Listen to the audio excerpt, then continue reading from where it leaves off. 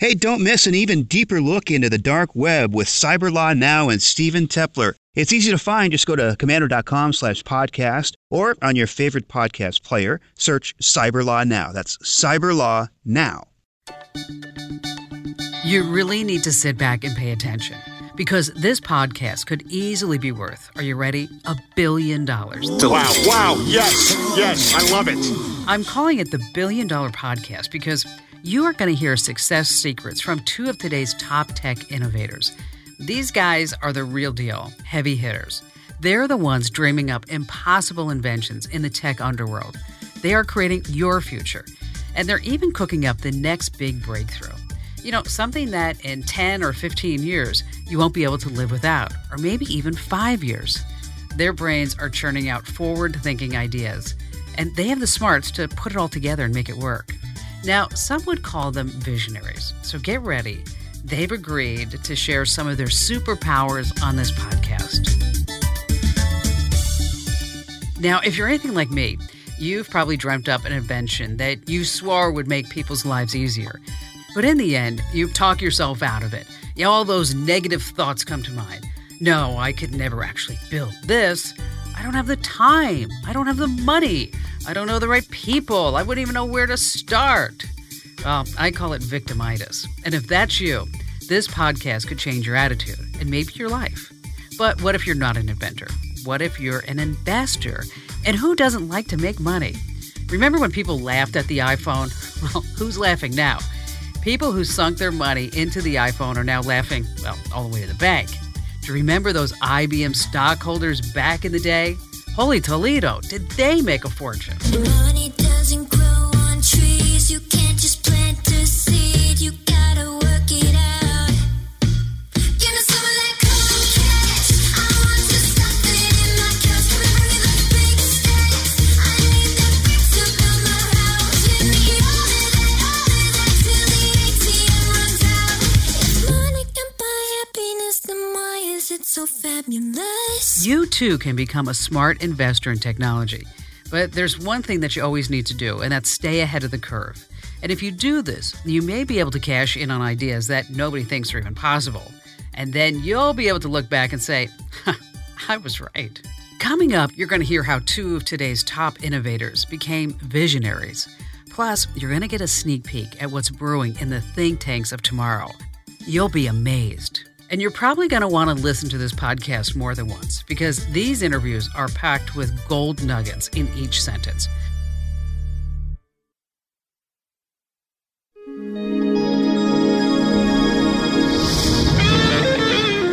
Before we talk about how to stay ahead of the curve in technology, we need to learn what not to do. We need to learn from those who have been, well, wrong. We call them naysayers or Debbie Downers. Hey, you was wrong. And boy, do I feel sorry for them. They were wrong about the washing machine. They were wrong about radio. You was wrong. They were wrong about computers. They were wrong about IBM. And they were wrong about the iPhone. You was wrong, oh God. Stayed away too long. Oh, the naysayers. They will never be on the cutting edge of technology. They're never going to make a fortune inventing the next big thing. They will spend the rest of their lives trying to copy what geniuses have already marketed and sold.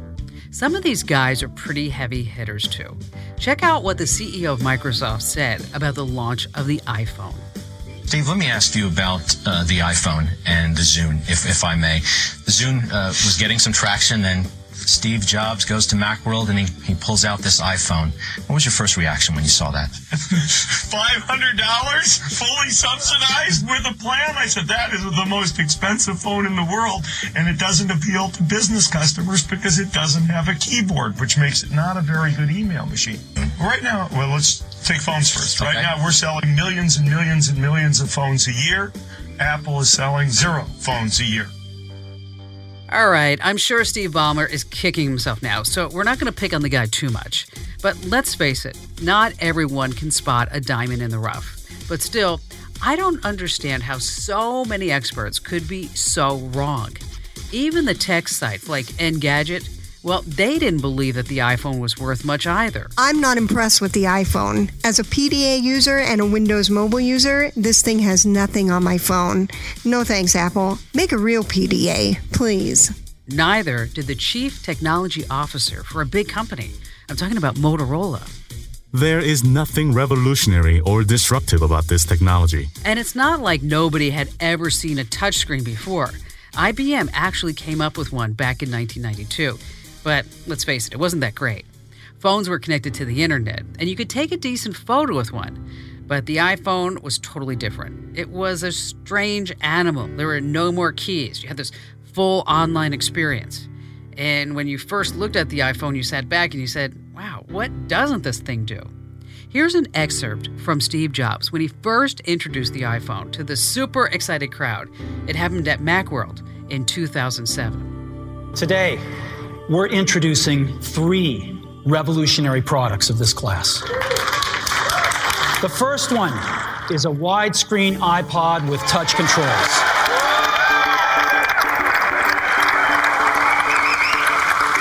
The second is a revolutionary mobile phone. And the third is a breakthrough internet communications device. So, 3 things: a widescreen iPod with touch controls, a revolutionary mobile phone, and a breakthrough internet communications device. An iPod, a phone. Are you getting it? These are not 3 separate devices. This is one device. And we are calling it iPhone.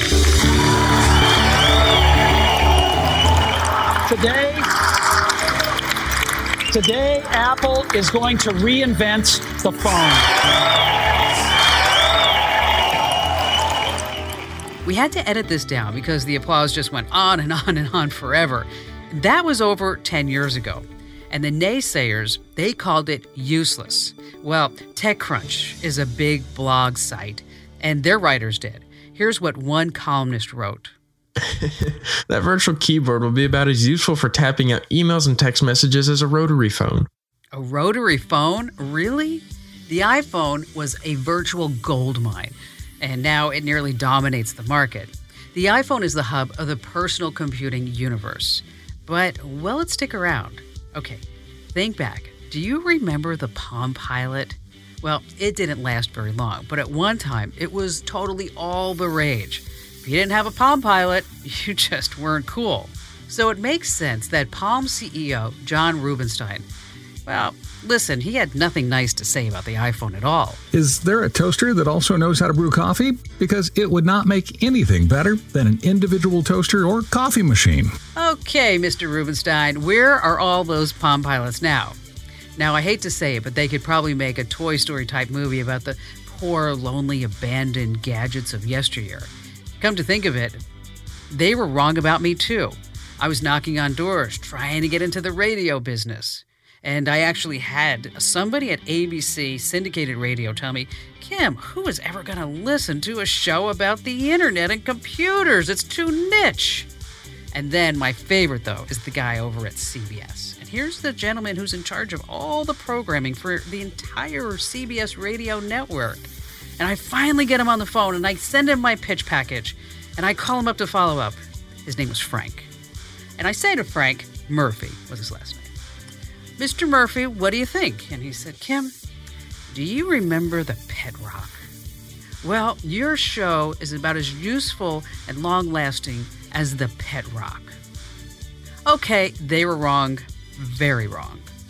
I think I should call up both Franks, Frank at CBS and Frank at ABC, and sing them that song. I was right and you were wrong. I'm gonna sing the I was right song. I was right and you were wrong. I'm gonna sing the I was right song. I was right and you were wrong. I'm gonna sing the I was right song. I was right and you were wrong. Yeah, yeah, yeah, yeah, yeah. Let's go back to the iPhone. Is it going to be around in the next 10 years? Can we imagine what will really take its place? We start using catchwords like robotics, virtual reality, augmented reality, interactive and artificial intelligence, and they start to creep their way into our conversations. So we sit back and we ask ourselves, what will the next big thing be? And to go to this place, you have to have an open mind. We've heard from the naysayers. They didn't believe in what they saw. Now we're going to hear from two visionaries on how to do it the right way. Do naysayers sometimes get in the way of our creative process? I mean, what is it about a truly innovative idea that the naysayers just will not accept? So let's take that in parts. Most people see with their eyes open. The visionary sees with their eyes closed. And so when you mention naysayers, they're simply people that cannot see what you can see. And it's your job as a visionary, as an innovator, to show them what it is that you can see. So they're actually being very kind to you. They're guiding you in terms of what you need to do in order to bring your innovation to the world. That's Marcos Polanco. He's from New York, but he's a household name in Silicon Valley. He's one of the current leaders in the development of what's called interactive intelligence. This guy is super smart. A Stanford computer systems engineering graduate. Okay, whoa. He co-invented collaborative classification machine learning. That's big too. And he owns his own algorithm patent. And talk about tech. This guy has shipped out a dozen iPhone, iPad, and Apple TV apps that he built with Swift and Objective-C, featuring Apple Maps, Bluetooth, Firebase, Stripe, push notifications, and core data. Now, if all that sounded like mumbo-jumbo to you, just know that it's huge. He also delivered the Enterprise Objective-C application for a Silicon Valley startup. And in his spare time, he's the co-founder of Imana Inc. They deliver Java-based desktop and application servers to some 10,000 corporate users. Not only has Marcos coached over 50 tech startup companies at Silicon Valley's Founder Institute, he's responsible for bringing the U.S. aerospace industry to Puerto Rico. Get this, you know how every time you view your online shopping cart, you see what other people have also bought? Well, that's his idea, just FYI. So, yeah, Marcos, you're super smart. You've been right a few times. I love the online shopping cart suggestion thing. How exactly did you come up with that? So basically what you're referring to is collaborative classification. It's just like Amazon, where Amazon, when you put something in your cart, it says, hey, people who put stuff like this into your cart also bought these other things. That's collaborative filtering. That's basically saying, hey, you're behaving like other people, and therefore the things that they did might be relevant to you. And so at the time, I was just chatting with a friend, and he was telling me about the signal to noise ratio of the internet. There's too much noise, and you can't hear the signal. You can't hear the quality. Mind you, the internet was tiny in relation to how large it is today. And almost spontaneously, I came up with the idea. I was like, well, why don't we have people vote on it? Why don't the choices of other people affect your choices? Why don't we, in a way, build a human network? And as a matter of fact, when we founded a startup around that idea, our tagline was activating the human network. Because what we saw is that the internet wasn't just an internet of computers, but it was also an internet of people. And that kind of goes back to an early story of the internet. When the internet was invented, they thought, oh, we're going to have these supercomputers in government labs and universities talk to each other, exchange data. And you know what the killer application of the internet was? Email. It was these researchers sending emails to each other. That's what really got the internet going. It wasn't about the computers. It was about the people. And that's the thing. You have to remember, it's all about the people. What I love about our conversation is that everything you say seems to be a gem in and of itself. So in Silicon Valley, you came up with this cart idea by chatting with a friend. That must be just so amazing to sit down and just talk about tech ideas with other really smart people over coffee. Does that happen a lot in Silicon Valley? Well, once you're in Silicon Valley in particular, their ideas are everywhere. That society, the Silicon Valley has almost an expectation that there's something in you, there's some idea. And in a way, the entire society is asking you, please tell us your idea. Is it hard to break into Silicon Valley? I'm talking about the insiders list. That competition must be huge. It's one thing to chat about an idea over coffee, But it's another thing to meet with a venture capitalist, a mover and shaker, who will actually take your idea seriously. I share it with people that is the one place where you can get a meeting because nobody knows who has $1 billion idea in their head. And so for them to know whether you do or you don't, they have to meet you. And maybe today it won't manifest, but it'll manifest later. So a lot of the pay for culture of Silicon Valley is that, hey, this person may be a treasure, but we don't know yet. And therefore, we got to keep the communication lines open in case that oil field actually breaks out. Many people have trouble just getting the inspiration, or they have this great idea and then it just stops. I was actually explaining this to my son the other day, who has an idea for a nonprofit organization. I explained to him that you can have the idea, and so many people do, but the implementation is what separates you. So in other words, what is your idea process? Product ideation, for me, it's really about being challenged by a specific problem, but also being widely read. I kind of like learning, so I read about philosophy, I read about politics, I read about economics. I'm reading books, etc., pretty much on a continuous basis. So when I'm faced with a challenge, the mind will connect the dots. It will connect one problem with a solution. Let me give you an example.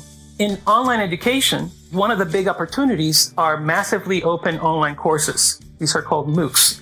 So you have Harvard, Stanford, Yale, the best universities in the world offering their education to thousands of students. Anybody with the internet has access to this knowledge. And I'm sure that many of your listeners have experienced that they sign up for these courses, they think it's fantastic, but then life gets in the way and they never show up or never finish. So this is an active research area today. And when I looked at the problem, I actually went back to the work that BJ Fogg at Stanford is doing in persuasive technologies and behavior. And I went back to that influential book by Robert Cialdini on how people behave. And then when I looked online, I realized, wait a second, very few people had actually tied the ideas of influence and persuasion into helping students finish online courses. It just hadn't been done before. And it all came from having a diverse number of interests. Let's talk about the iPhone for a sec. It seems to be the go-to slate for all modern interactive technology. Well, at least for now. And they do have a ton of competition. But let's focus on Apple. What enabled Apple to stay ahead of the curve and create this brand new platform on which a lot of technology is now standing? The iPhone is a case of, again, the right place at the right time. Now, many of us are familiar with Moore's Law. And Moore's Law says that computing power doubles every 18 months. And so after 1, 2, 3 doublings, now it's 8 times more than it was a couple of years ago. So an iPhone is simply a Mac that, because of the power of Moore's Law doubling every 18 months, has become miniaturized. And that's a process that other players like Microsoft and BlackBerry weren't attuned to. There was a poster over in BlackBerry that says, "Did you save a byte today?" To their engineers, because at the time, there wasn't a lot of bandwidth. There wasn't a lot of ability to move a lot of data across the internet. So while they were over there worrying about every bit and byte, Steve Jobs understood that that would change very soon. So when the iPhone came out, other people couldn't understand how they could pack so much technology into that device. And it was simply that the underlying technologies had evolved so much in the intervening years. Think about all the things that may not have been if it weren't for innovators, inventors, and people willing to put it all on the line.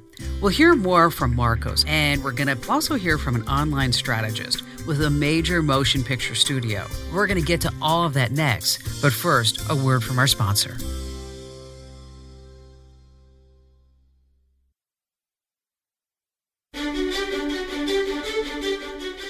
We all heard the story of the first iPhone, of course. And what's funny is that now today, there are so many people out there that say, "Oh, I predicted that. I knew we were going to have a device that connected to the internet, took pictures, played music, all in one small little package." Right. That's Chris Hood. He's a digital strategist and technology entrepreneur. He has spent 20 years in the online entertainment and marketing for TV, film, music, and video games. At Fox Broadcasting, he transformed audience engagement for shows like Glee and Gotham and Sleepy Hollow, American Idol. These are the big ones. He developed TV Everywhere products. He built this new interactive media platform for brands that you know, like Doritos and Reebok and Monster.com. Then, what about the films? Jurassic Park, Apollo 13, Wyatt Earp, and Superbad. They utilized his marketing campaigns. His kudos go on. And suffice to say, he has hit more than a few home runs in his life. The reality is, this stuff is hard. Yeah, occasionally we capture lightning in a bottle, of course. But the fact is that if we all knew exactly what was going to happen in the future, we'd all be filthy rich. It just doesn't work that way. Sure, we can see trends, we can predict, we can see where people are taking technology, but coming up with exciting, innovative, new technologies, new products that really do revolutionize the world are very hard to determine. I've been in software product development for over 25 years now, and I've seen things come and go. I remember one story where I was working at a retail place. It was my first job. This was back in the 80s. There was no internet. And one of our employees would constantly pull out a book off the shelf and read it. This book was like the yellow pages of IP addresses. He would sort through it on his breaks. He would come in before work and he would sort through it. And all we did every day was give him a hard time for reading that yellow page of IP addresses. Little did we know that the domain technology would come about and revolutionize those IP addresses. And if we would have just paid a little bit more attention to that back then, we probably would have been more on the forefront of domains. He clearly was. But in my years of experience, I've seen things happen that I can't explain, and I've been able to predict some things. Technology can be unpredictable, I get that. Nobody gets it right 100% of the time.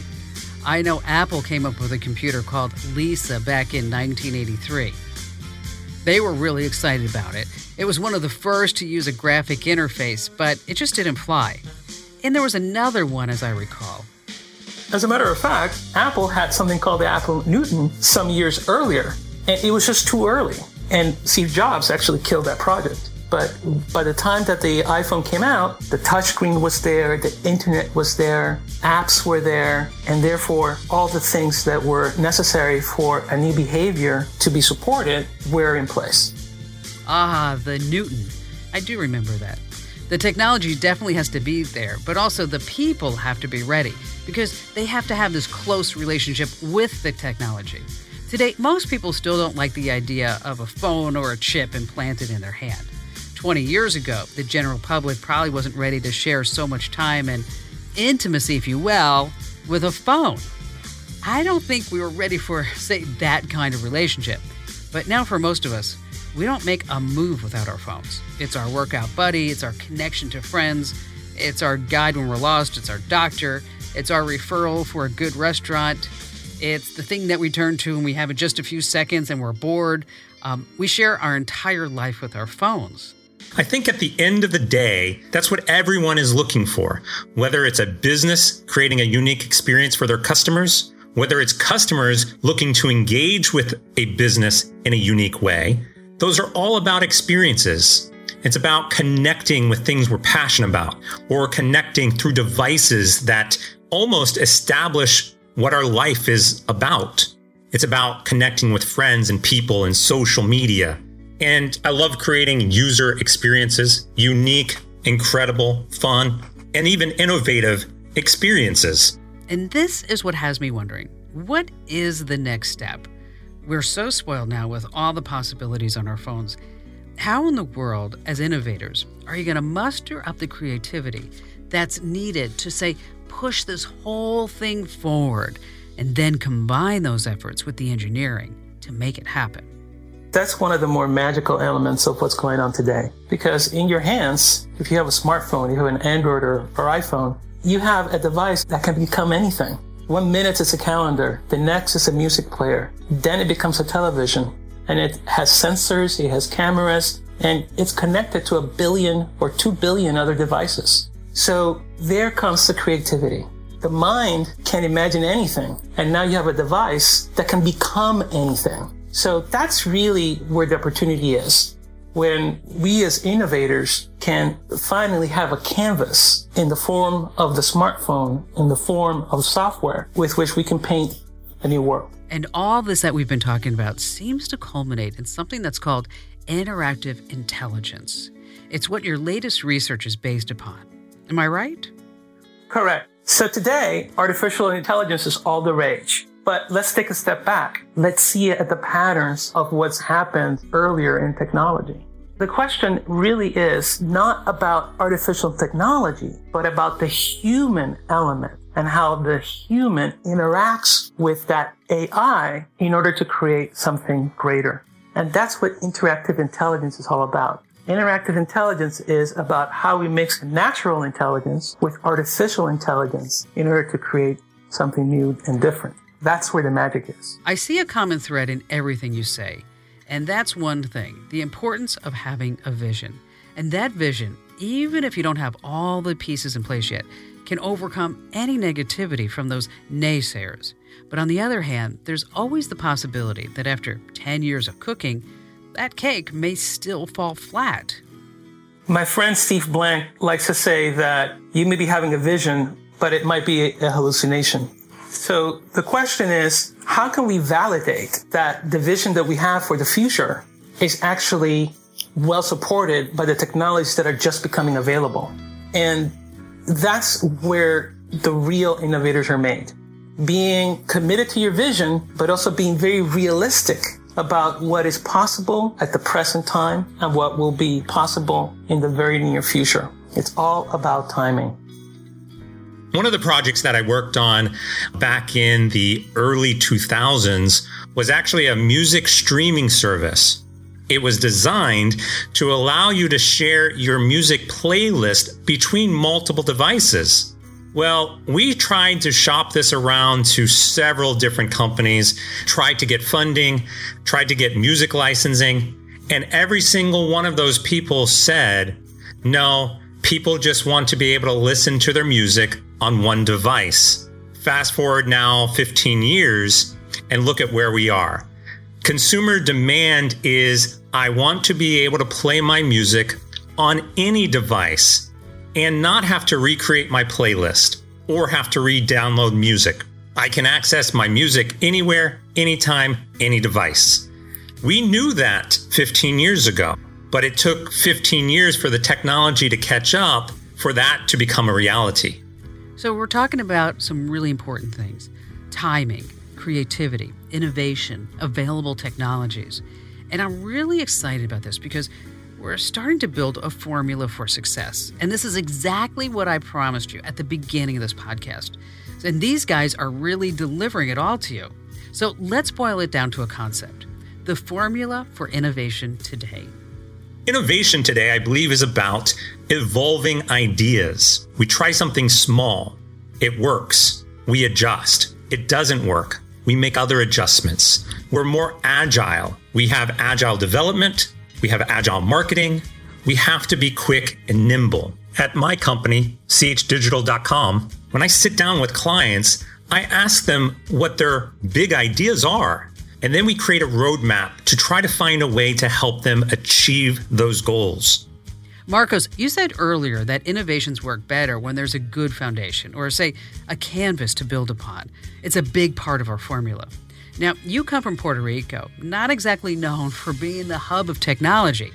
And we're going to spill the beans about Puerto Rico in a sec. It's not just a great place to, say, go to the beach and take a vacation. But how did a forward thinker like yourself find that innovator's canvas on an island like Puerto Rico?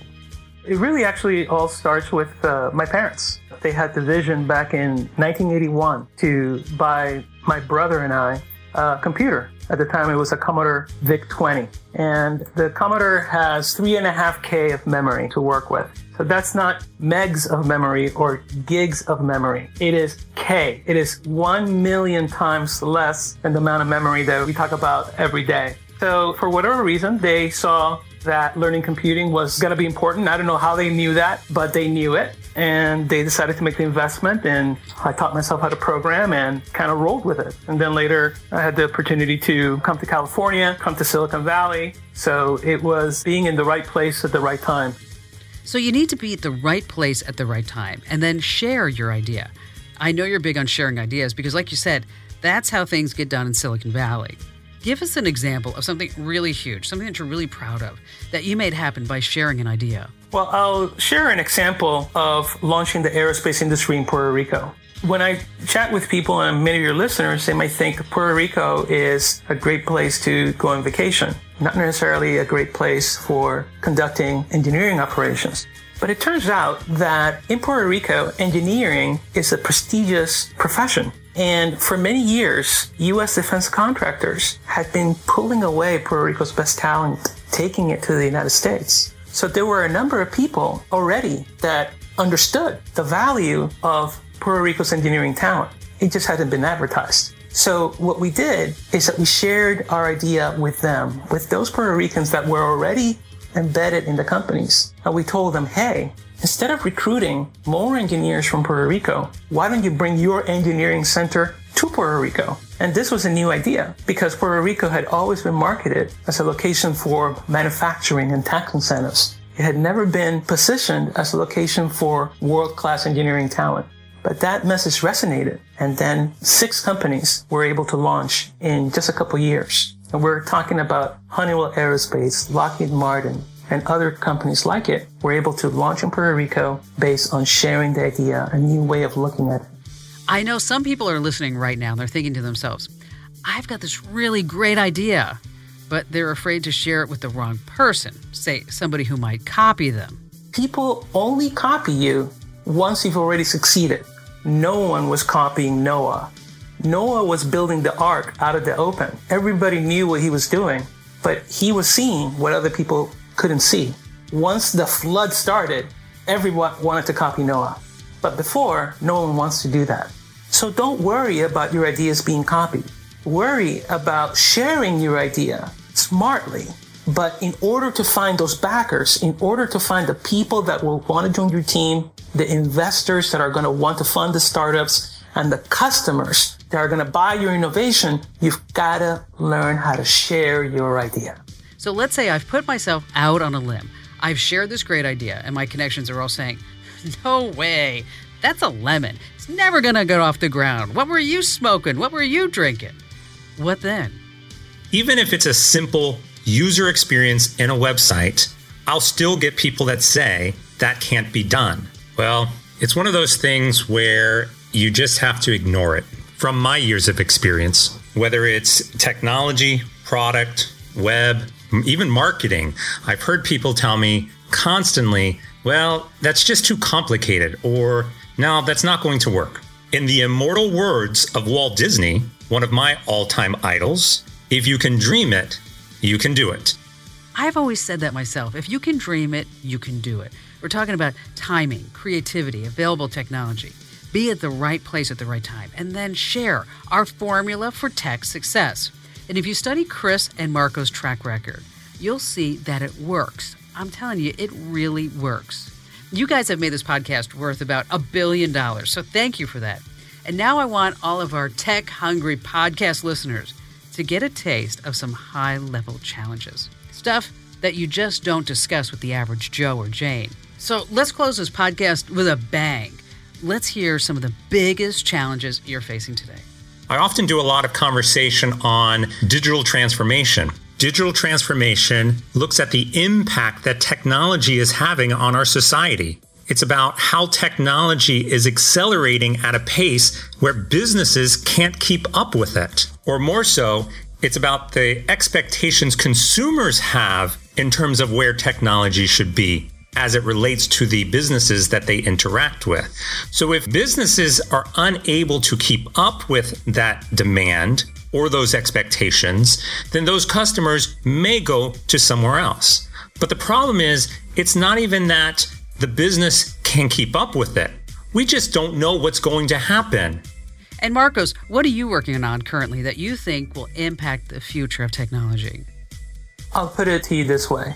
electoral politics are just an information processing system. It's just a way in which we as a people identify who will lead us.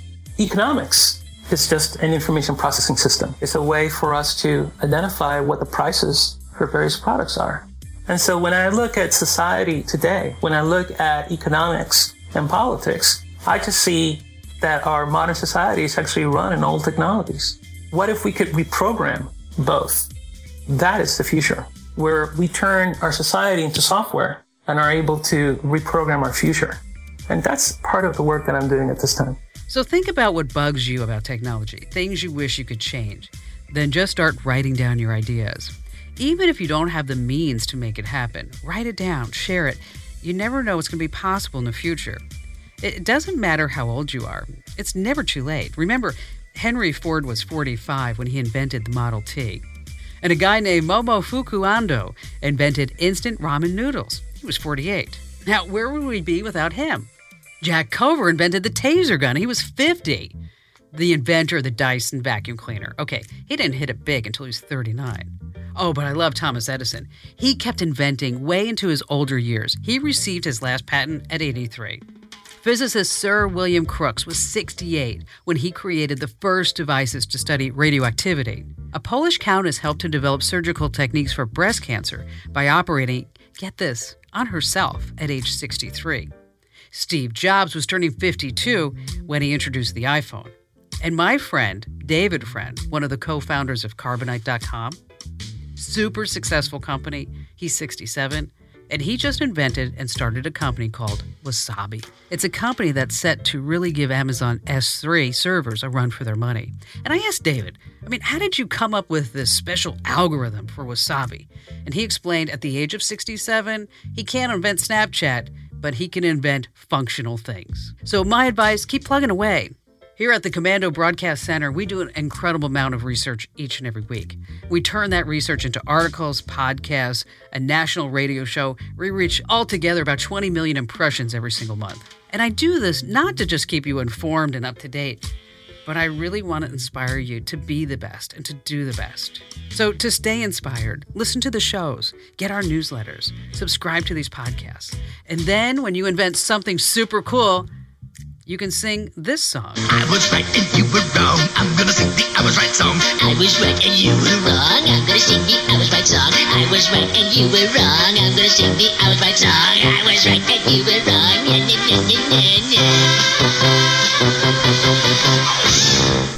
na. If you're not already getting the Kim Komando Show on your local radio station, you're totally missing out. It's 3 hours every single weekend, just jam-packed. And because you love podcasts, you can get the Kim Komando Show podcast too. You just have to join Kim's Club. It's less than $5 a month. We have senior military and service personnel discounts available too. You can learn more at getkim.com. Once again, that's getkim.com. And if you just want to find your local radio station, we have 400 top stations from coast to coast. Head over to commando.com/radio. That's komando.com/radio. And thanks for joining us.